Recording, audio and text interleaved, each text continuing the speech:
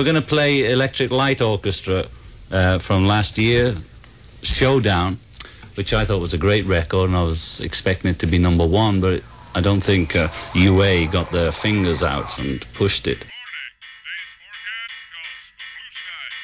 This is Face the Music, an Electric Light Orchestra song-by-song podcast. Episode 015, Showdown.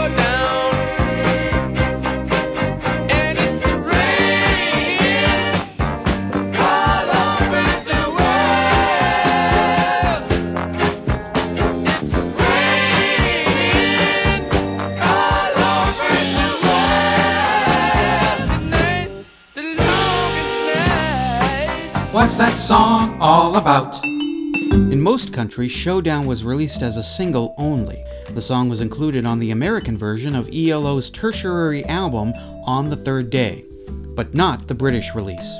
The single was released in England on September 14, 1973, and October 6th in the United States. It was recorded in April 1973 at the Air Studios in London under the working titles Bev's Trousers No. 7 and All Over the World. Clint Rhodes of the Herald Standard wrote on November 19, 2015, that the song uses the symbolism of rain as a powerful force. Showdown uses it to illustrate the heartache of a love coming to an end. On January 21, 2016, Jeff Lynne said in a Rolling Stone article, "The lyrics don't mean anything really. It's just a story.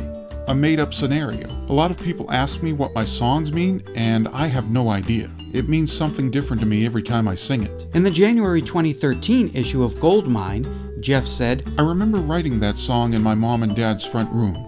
I'd left home by that time, but had set up all my gear in my studio in the front room because I hadn't moved anywhere that had enough space to have anything. So I'd go back there to make demos. I knew when I played this riff that it was going to be great. That was the one time when I took it into the cutting room, and there was this nice guy there, and he said, 'You know, this song has such class.'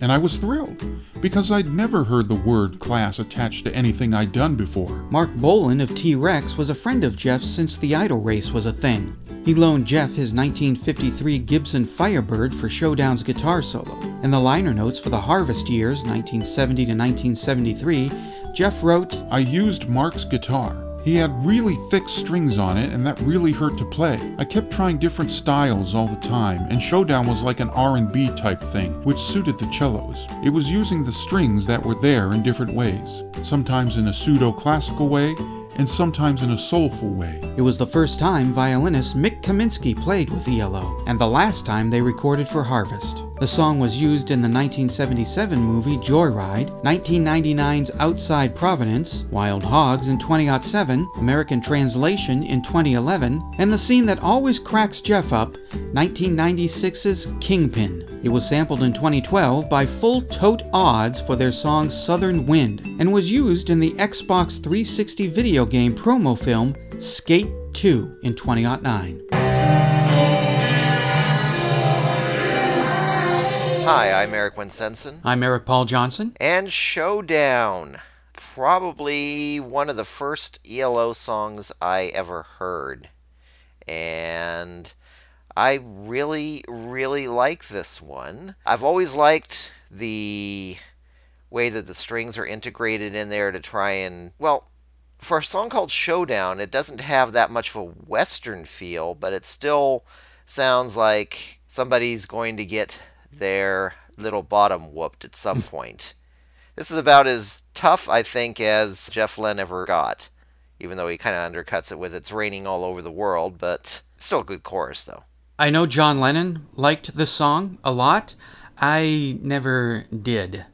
And the weird thing is, I can't tell you why. I just never really liked it that much. Maybe it just doesn't hit my ear right or something. I think the strings have gotten better since the last two albums. He's making progress. I do like the string plucks during the song, and I like that middle section where all the strings are out of phase. But when I first heard it, again, on Ole ELO, it was probably my ELO primer, I heard it and it's like, I don't like this song. And just because of that, I decided I'm going to make On the Third Day the last ELO album I buy since I've started collecting ELO albums. And I did, until about a month later when Balance of Power came out. I know people are crazy about this song and they love it, but for me, it didn't really do anything for me. Well, one thing I do have to say is there is I'm going to put a caveat in here, the verses. On the verses, there is a very striking resemblance to a certain Marvin Gaye song called I Heard It Through the Grapevine. I should have just ticked off everybody and said, the California Raisins song, I heard it through the grapevine, just so everybody starts commenting, he doesn't know who Marvin Gaye is. But still, I'm not going to troll that badly. Yeah, that you can really hear it in the verses, but the strings do kind of undercut that, so it isn't too much of a carbon copy, and the chorus is way completely different. And I think it's really the chorus of It's Raining All Over the World that gets a lot of people's, that sticks in a lot of people's memories.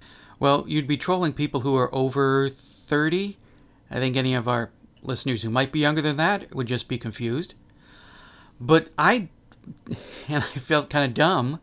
I didn't know this until about 2 days ago when on that John Lennon tape when he was on the radio. Now, for those people who like to know where licks and things come from, which I do, because I'm always nicking little things myself, this is a beautiful combination of I Heard It Through the Grapevine by Marvin Gaye and Lightning Strikes Again, Lou Christie.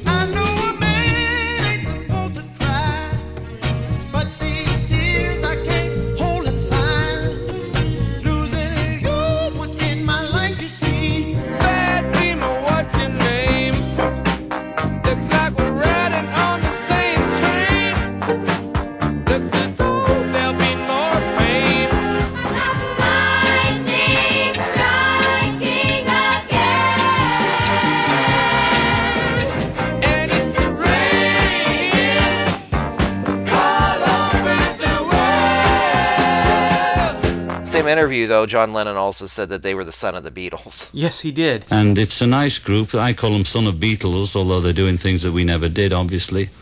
But I remember the statement they made when they first formed was to carry on from where the Beatles left off with Walrus, and they certainly did. Which just must have sent Jeff over the moon. Just being such a huge Beatles guy, to have one of the Beatles say, dude, I like your song. I'm proclaiming you the son of the group that you love. Wouldn't you like to be declared the son of Jeff Lynne? Especially when Inheritance Time came along. Hey, yeah. That'd be good, too. I just, I have such a long way to go if I'm ever to be compared to Jeff Lynne. There's a video for this song. This is the first time there's an ELO actual video. It's not just like yoinked from a TV performance or something like that. There's really not much to the video. From what I found out, they're near the River Thames, and it's just them standing out there playing the song. And boy, is Jeff bushy. I know he's always had a lot of hair and beard, but in this video, he looks like a Muppet. The beard is really bushy, the hair is really bushy, and it's 1973, man. Yeah. Well, the promo videos from back then were usually try to be wacky or weird or something like that. I kind of like it the fact that they're just standing there performing the song. And it actually, one thing that got me about the video is it actually shows how well the strings are being integrated in at this particular point, where it's no longer intrusive. Yes. You got two cellos and a violinist as the actual members of the group, and so it looks like an entire effort, not just a bunch of parts assembled together to try and be experimental or anything. He's finally realizing exactly where the band's sound should be going. I will give this to Showdown. At least the strings are actually part of the band and not like, here's the strings, we're an orchestra, and here's the rock song. It's not like it's being shoved in your face that, look, we got strings here and we're using them. They work with the song, and it's like more part of the song instead of like shoving it in your face. We got strings and we're an orchestra too. Well, we have a little bit of a disagreement here. I've always loved this particular song, and it sounds like on your end it just never really did much for you. It never did? Got something to say about Showdown? Then call the telephone line voicemail and leave a message at 623-850-3375. Was it a hit or was it?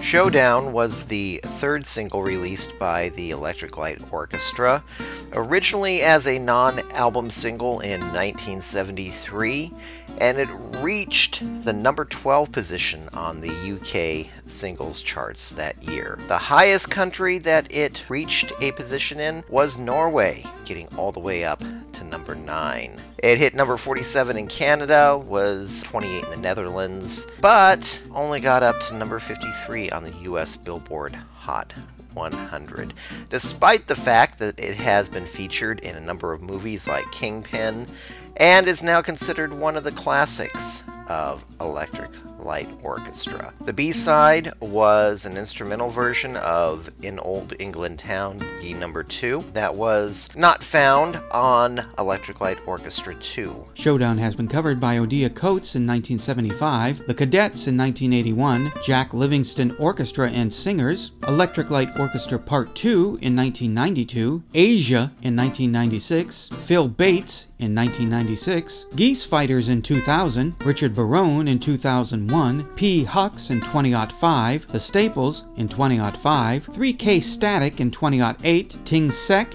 also in 2008, and in 2012 by the Electric Light Orchestra. You can find links for some of these remakes on our Face the Music Facebook page. Like it? Hate it? What does Madeline think? I loved it. I even danced to it. I did. I loved it. Wow, she liked it. Face the Music, an Electric Light Orchestra song-by-song podcast, is a production of Radio Trolla Entertainment Assorted Deli Meats Amalgamated. Contact us by voicemail at 623-850-3375 or email us at eloftmpodcast@gmail.com. Keep up to date on the show by joining our Facebook group. You can financially support the podcast by going to podomatic.com/podcasts/LNTCS and click on the PayPal button.